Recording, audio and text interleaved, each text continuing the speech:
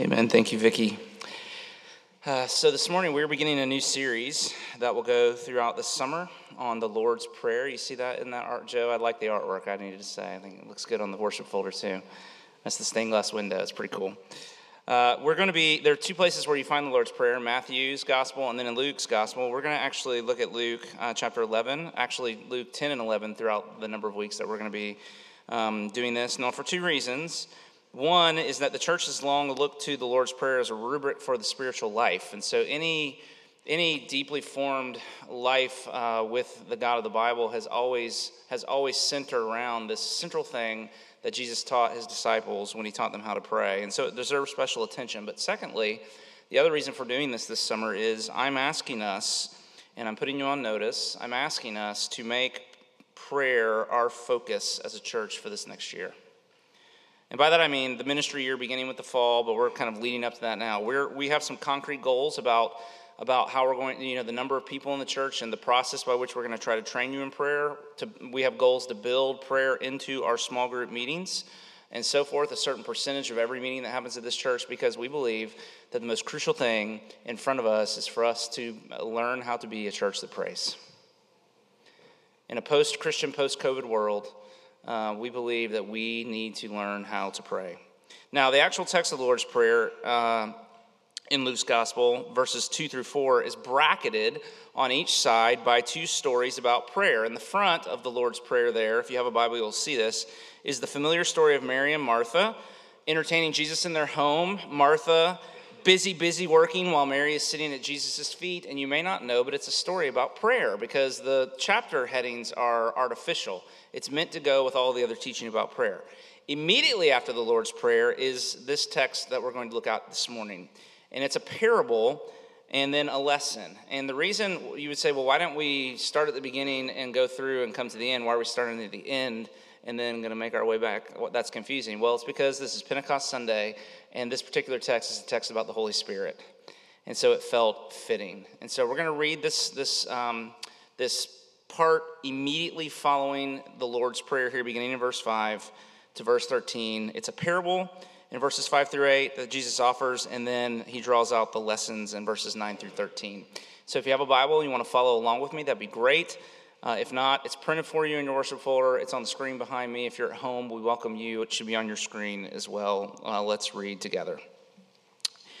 And Jesus said to them, again, as soon as he had taught them to pray, he said to them, "Which of you who has a friend will go to him at midnight and say to him, 'Friend, lend me 3 loaves, for a friend of mine has arrived on a journey, and I have nothing to set before him?'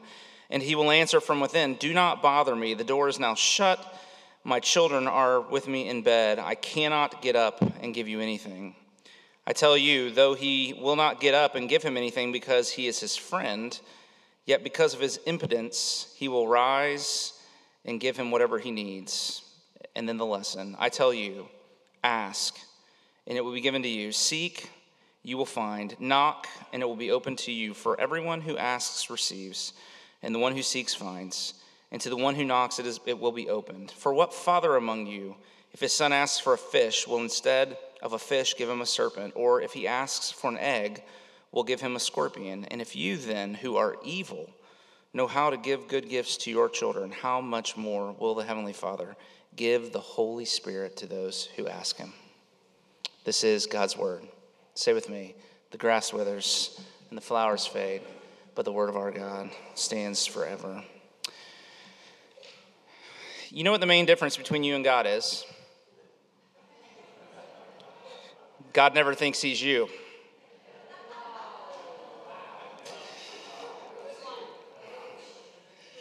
Why did y'all laugh when I asked the question? I'm confused. Did you know what the punchline was, or was that a strange way to start a sermon? I don't know. The main difference between you and God is that God does not think he's you. Now, a lot of the ways that pride that uncovers reveals itself is in whether or not we pray, in how we approach life in prayer. And that's what this text is about. It's a parable and a lesson, and it teaches us 3 things. It teaches us that we should pray. It teaches us why we don't pray. And it also teaches us who we should pray for. And so we want to walk through the text just along those three headings. There are the 3 points in the outline that I've given you in your worship folder if you want to follow along there. That we should pray, why we don't, and who we should pray for. So first, this whole section of Luke's gospel is an appeal that we should pray. Remember, again, the chapter headings are artificial. This is connected to what comes just before it when Jesus is teaching his disciples the rubric for prayer. There's a certain way Jesus wants us to go about our lives as his followers. He says, ask, and it will be given to you. Seek, and you will find. Knock, the door will be opened to you. For everyone who asks receives, and the one who seeks finds, and to the one who knocks it will be opened. Many of us have been profoundly affected by Paul Miller's A Praying Life. I have, and one of my favorite parts of that is where Paul, what's so striking about the book, and by the way, he's written a second book that's coming out very, very soon called A Praying Church. So some of what I'm thinking through is, what Paul's trying to help us think through. But what is so profound about Paul's book to me is that he, in a way that I've not heard anybody else describe it, he talks about how he does his life through prayer. How he does his work through prayer, how he does his parenting through prayer, how the activity of his life is really done through prayer and not just his own doing, because there really are two ways to do life. You can do life by doing, through effort and self-will, or you can do life by asking, through prayer. And we much prefer doing to asking because, of course, doing makes you feel strong and able and competent. It provides the illusion that you really are in control of your life, that the outcomes are determined by your effort, by your talent, by your resources. And we are, if we were honest, we're all just prideful enough to consider that good news. Because who better to be at the control panel of my life than me? Like Nebuchadnezzar in Daniel chapter 4, it's such a poignant moment there in the story that Daniel's telling. We stand atop our lives and we say, as that king did, is this not great Babylon, which I have built by my mighty power and for the glory of my majesty? And we feel safe and secure knowing that life is in our own hands. And even when we mess up, it feels good to think that it's our fault, whatever's going wrong, because if it's our fault, then it's not beyond our control, because though we are powerless against cancer and coronavirus and inflation, we can't change other people. We are in charge of ourselves. At least, we think we are. So if the solution is that we do it better next time around, then there's some hope. Because I can take control of myself. We can regain control of things and will them by better effort next time towards the desired ends. But Jesus invites us into a different way. It's what I want you to see here. The way he invites us in is to ask, to seek, and to knock instead of doing. To live as if you are not strong, as if you are not able and competent on your own, but as if you really are weak, as if the power belongs to God and not to you, as Paul writes in 2 Corinthians 4. Whatever it is that you're up against, the truth is that it is not by power or might, but by God's Spirit, right?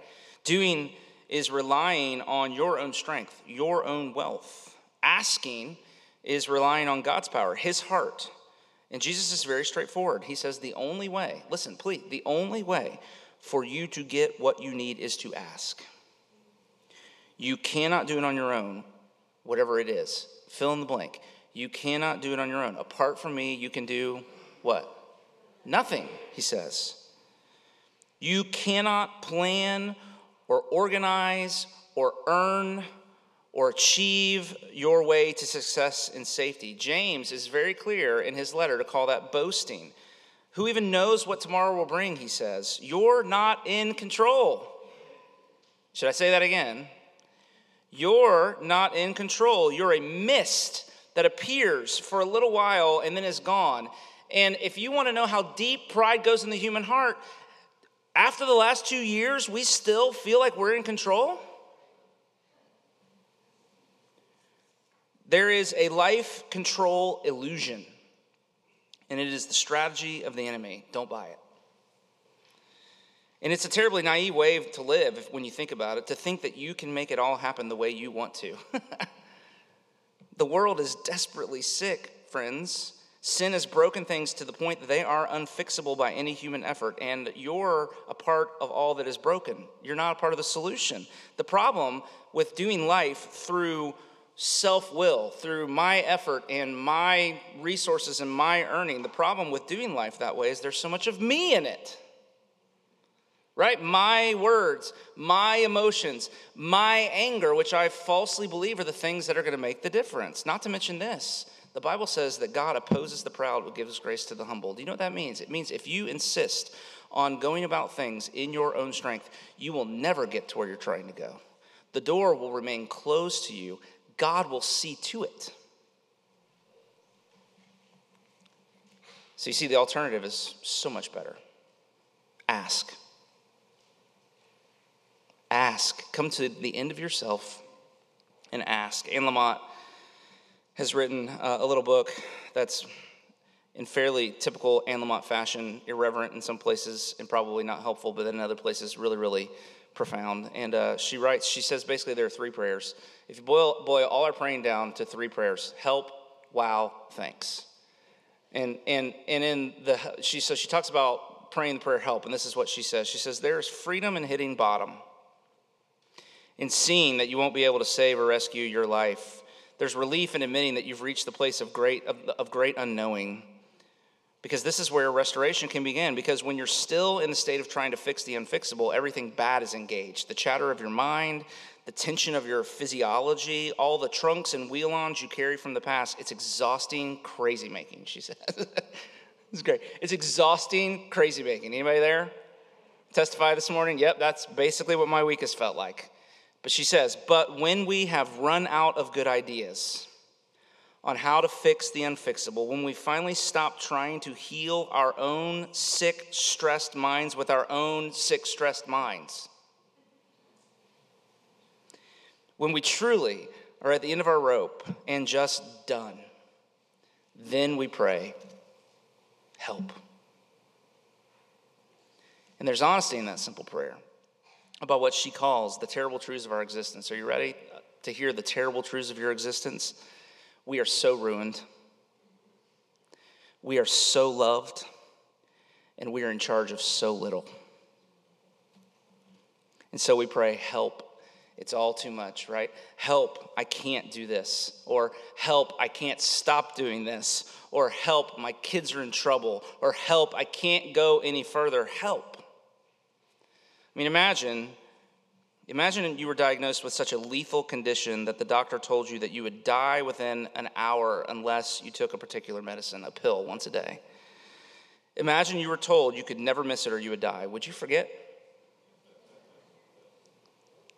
Would you not get around to it because you got busy doing other things? Would the day go by and, that slipped my mind? No, it would be so crucial to you that you wouldn't forget, you would never miss. If we don't pray, we won't make it. Life is too hard. We are too weak.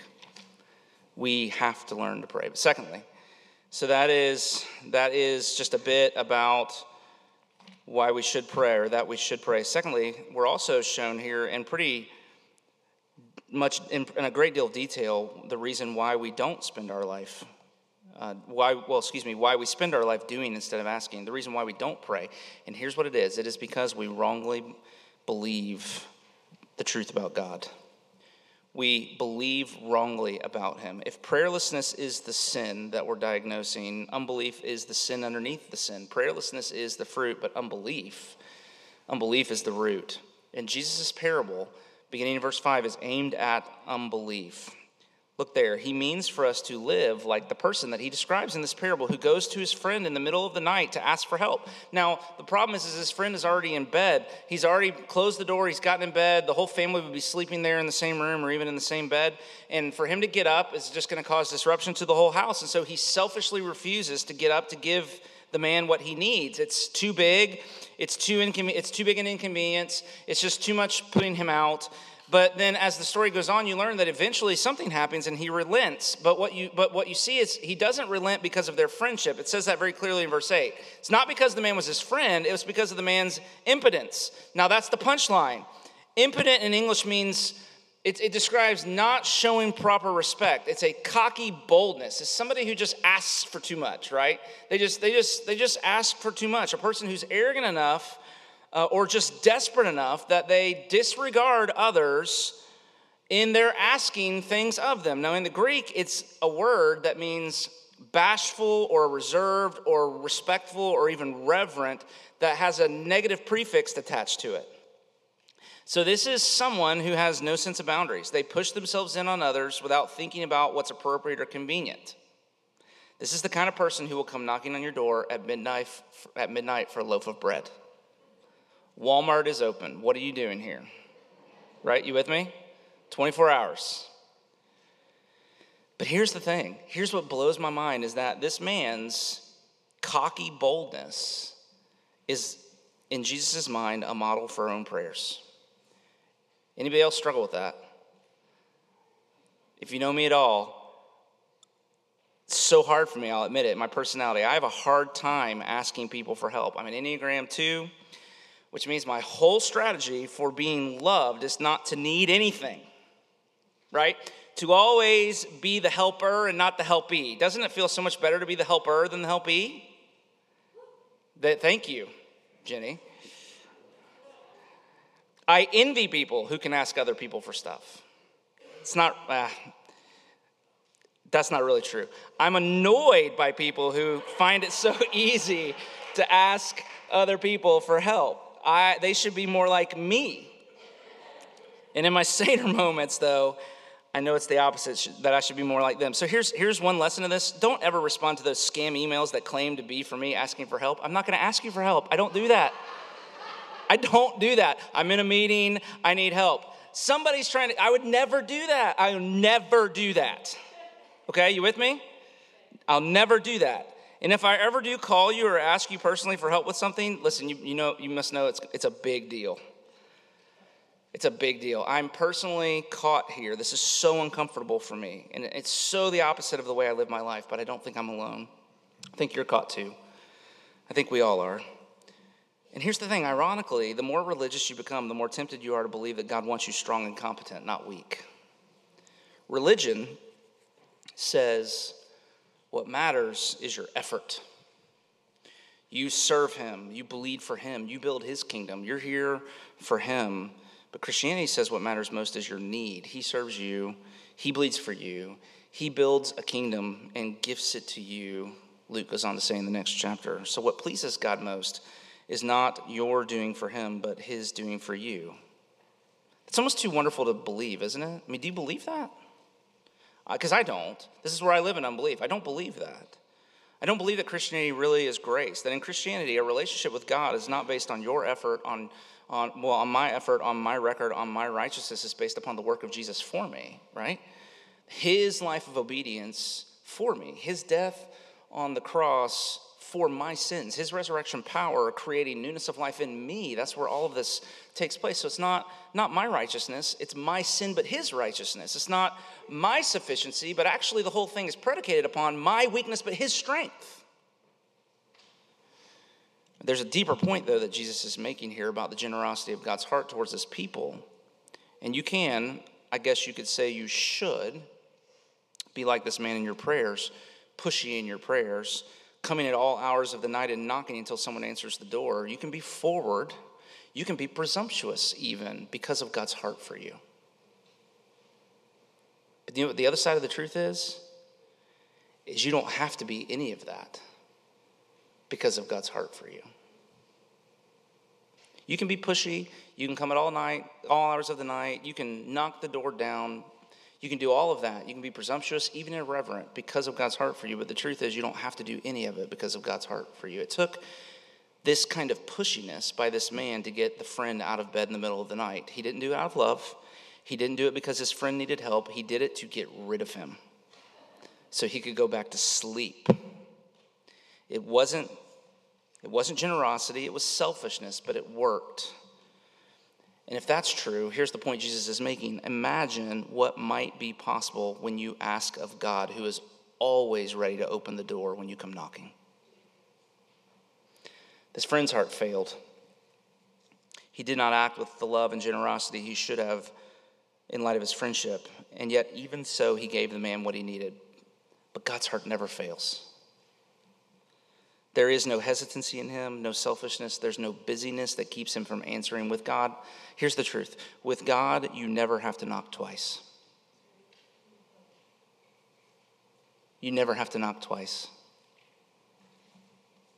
Jesus makes the same argument later when he says down in verses 11 and 12, ask, seek, knock. For what father among you, if his son asks for a fish, will instead give him a serpent? Or if he asks for an egg, will instead give him a scorpion? And if you, then, who are evil, know how to give good gifts to your children, how much more will the Heavenly Father give to those who ask him? Now that word evil there sticks in the throat, doesn't it? It did for me as I read it. And it means this: at your best as a parent, you are still evil. And at their best, whoever parented you, they were still evil. And yet nearly all of us, even in light of all of that, have some kind of firsthand experience of a parent's generosity and love. I love when my kids ask me for stuff because, again, Enneagram 2, I have a hard time asking them to do for me. My son mowed the lawn yesterday without even asking me, and I almost made him stop because I just couldn't stand the thought that he was doing something for me instead of me doing something for him. I love it when they ask stuff of me so I can do for them. I love it even more. I love even more to do things for them before they ask. So I'll get up on Saturday morning sometimes and go put gas in their cars, or I'll bring treats home and put them on the counter so they're there when they wake up, because it makes a difference. It makes a difference to know you're not all alone, that there is a generous heart in the background of your life that is arranging for your life. We read Psalm 23 yesterday. Isn't Psalm 23 just the best? The Lord is my shepherd, I shall not want. He makes me lie down. He prepares a table before me in the presence of my enemies. That God is preparing banqueting tables every day. Every day we wake up into a banqueting table that's been prepared by God's love for us. And I want my kids to experience that. To know they're not all alone. To know that there's a generous heart that's arranging for their life. But listen, don't be impressed by any of that. At my best, I'm still evil. And so there's a larger lesson for my kids to learn, and it's that whatever generosity their dad is able to muster up out of his selfish, crusty heart, it is nothing in comparison to the how much more of being loved by the Heavenly Father. Now put it all together. We are busy doing instead of asking because we fail to believe the truth about God's heart for us. So prayer begins with knowing God as a Father. I mean, how does the Lord's Prayer begin? Our Father. Because that's the starting place. And so here's the thing, and we're going to come back to this time and time again over the next number of weeks, but we don't pray because we don't believe that God is a loving, generous Father. And so if you want to become a person of prayer, you have to start there. Because so much, this is what I appreciate about A Praying Life again, and what Bob and the work that Bob's done here in our church and all over the country, because what A Praying Life understands is before you get into technique and strategies, you got to get the theology right. Because if you get the theology right, the rest has this amazing way of just kind of taking care of itself. The reason people don't pray, the reason I don't pray, is because my heart has somehow become disconnected from my Father's heart, which must grieve him so greatly. And Jesus is trying desperately to reconnect our longings, to reconnect our need, to reconnect our sense of just going about day-to-day life with the reality of God's gracious, generous, overflowing heart, to create a banqueting table for us so that we could say with David in Psalm 23, my cup overflows. And so we see that we should pray, and we see why we don't, but then thirdly, and I want to lead us and end here this morning, we see thirdly what to pray for, or better, who. Verse 13, it says, how much more will the Heavenly Father give the Holy Spirit to those who ask? And so we should ask for the Holy Spirit. Now today is Pentecost Sunday. It's the Sunday when the church remembers the events of Acts chapter 2. which is the place when the Holy Spirit was given to the church, where the Spirit came down upon the followers of Jesus. So the Father loved the world so much that he gave the Son, so that all who believed in him could be saved by his life of perfect obedience, his death upon the cross for sins. Jesus, our great Lord and Savior, was raised and ascended back to heaven. And all of that, here's one thing I want to say to you. The coming of Jesus is not what proves, the coming of Jesus and all that Jesus did to save you is not what wins God's heart for you. It's what proves God's heart for you previous to Jesus coming. Jesus did not come to make God love you. Jesus came because God loves you. Does that make sense? It's an important distinction to make. So the Son was sent because God so loved the world, and he was raised and ascended back to heaven to the right hand of the Father. And then what Christian theology teaches us, what the Bible says, is that the Father and the Son, in cahoots with one another, sent the Spirit into the world to powerfully apply that work that Jesus had accomplished to the hearts of every person who believed, and to powerfully work in the world to bring about everything that God had promised. And so the Spirit has come. Jack Miller, Paul Miller's father, he was really the father of the gospel awakening that's happened over the last 50 years or so. So Tim Keller and Redeemer in New York City, and CCEF in Philadelphia, which is a counseling foundation there, around Westminster Seminary, and even the Presbyterian Church in America, which we're a part of. All of that, it all kind of makes its way back to Jack and what Jack experienced at New Life Church there in Philadelphia and beyond. But in his own words, there's a recent biography that came out about him, and in his own words, somebody was asking him, like, how, it was a genuine revival, and somebody was asking him, like, how did this happen? What took place? What do you attribute all this to? And he just said, I decided to become a Trinitarian. I love that. I decided to become a Trinitarian. In other words, he realized that his theology, that our theology, often marginalizes the role of the Holy Spirit. And so he began to ask for the Holy Spirit, and everything changed. Do you ask for the Holy Spirit?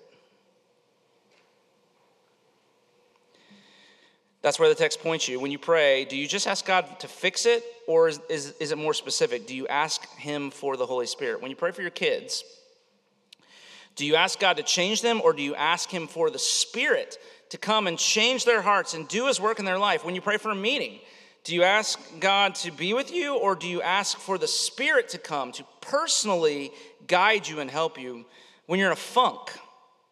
Right? Do you ask God to make it better, or do you say, oh God, fill me with the Holy Spirit and bear his fruit of joy and peace in me? Because see, it's subtle, but it's one thing to know that God can help. It's another thing to know how that help comes.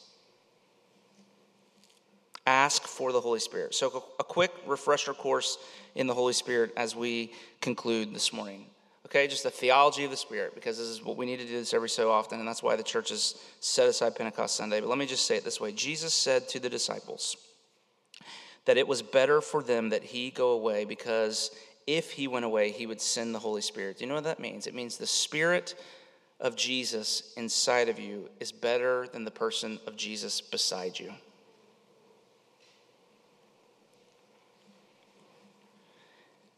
The Holy Spirit is not anticlimactic to the gospel story. It is the exclamation point. I mean, the liturgical calendar in the church is not over at Easter. It is over on Pentecost Sunday. Then we enter ordinary time until Advent. But this is the day. The culmination of the whole thing is the coming of the Spirit. And the Spirit is power, that's outside power coming in. The Spirit is outside power coming in. Power from outside the world coming into the world to fix the unfixable in the world. And that's what the world needs. There is no worldly power that can fix our problems.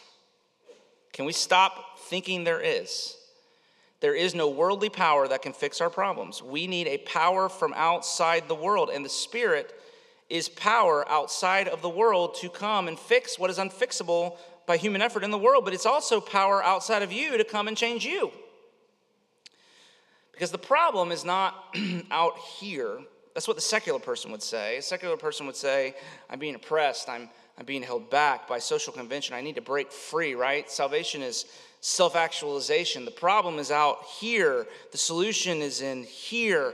by becoming my authentic self. So you go inside and find the truth, and then you do everything you can to bring that truth out into reality. That's what the secular person would say. But the religious person would say, no, the problem is not out here. The problem is in here. It's my sin. But where they would agree is the religious person would say, but the solution is also in here. The problem's in here, it's my sin, but the solution is also in here.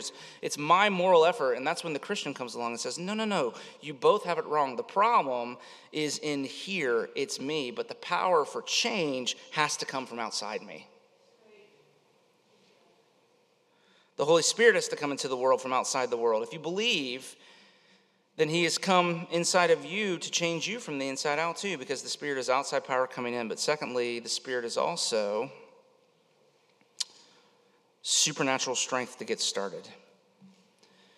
I mean, Jesus told his disciples, wait and pray, right? In Acts chapter 1, wait and pray. They were not to start the mission until the Spirit had come, because if they had started without the Spirit, it would have been in their own strength.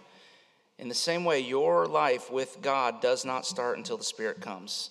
If you're a Christian, it's not because you made a New Year's resolution. It's not because you made a decision at a revival service or you prayed a prayer at some point. If you're a Christian, it's because the Spirit came, probably before you even knew to ask him to come, and made you alive when you were dead.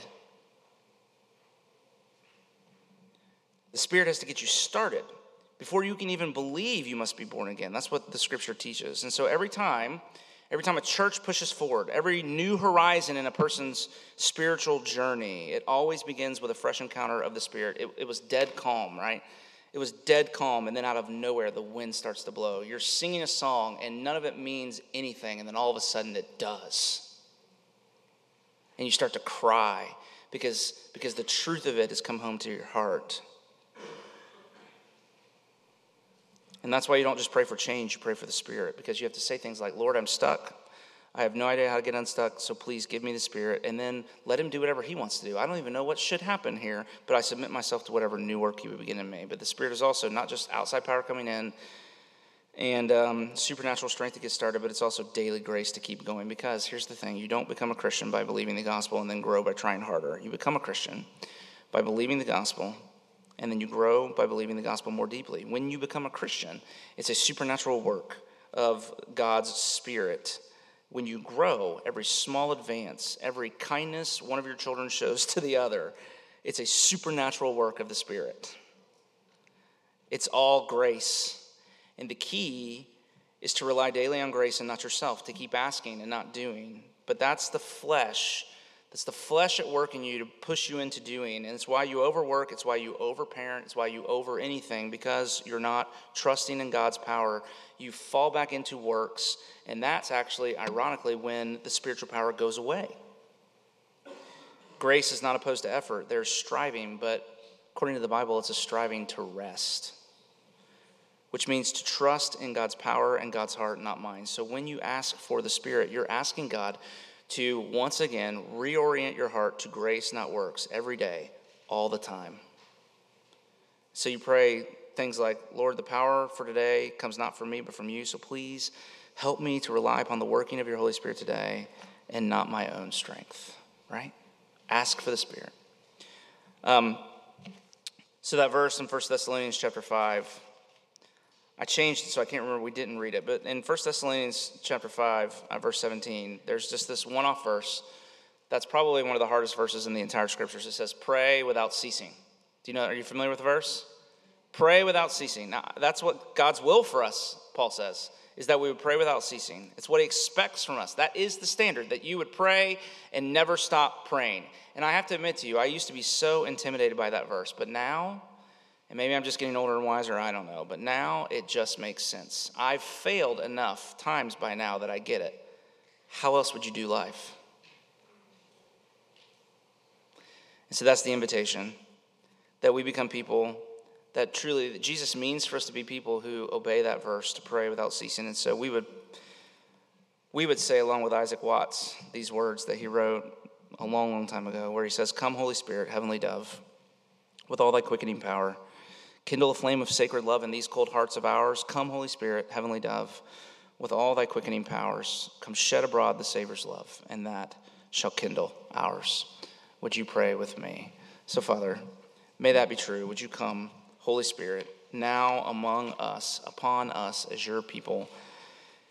Shed the love of Jesus for us abroad in our hearts, that it might kindle the flame of love for you, kindle the flame of hope and joy and peace and patience, kindle the flame of faith in us, that we might burn from within with the fire of your Holy Spirit. John the Baptist said that when you came, you would baptize us with Holy Spirit and fire. And I ask that you would do that you would baptize this church, maybe this morning, maybe in this moment right here, with Holy Spirit and fire, that we might be a people that go and ravage the world for the sake of Jesus and his kingdom. Lead us to repentance and faith this morning, even as we reflect and come to this table. We pray it in Jesus' name. Amen. So have you seen this stat? I'm not going to get it right, but something like 80% of people believe that God helps those who help themselves is in the Bible. Friends, can I tell you it's not? This benediction does not belong to the strong. It belongs to the weak. In fact, the Bible says that God opposes the proud, but gives grace to the humble. And so if you're here and you would say, it's cool, I got it, then the Lord would say to you this morning, okay, get after it. Let's see how this goes. But if you would come and say, I don't know how I'm going to make it through the next week. I don't know how I barely made it through the last week. How in the world am I going to find all the strength that I need? Then he comes to you with these good words to say, I got you. Because my grace goes to the weak. And so if you're weak, then reach out with your arms to receive this promise of God to be with you. So may the Lord bless you and keep you. May the Lord make his face shine upon you and be gracious to you. May the Lord turn his face towards you and give you his peace, both now and forevermore. Amen. God bless you. Go in his peace.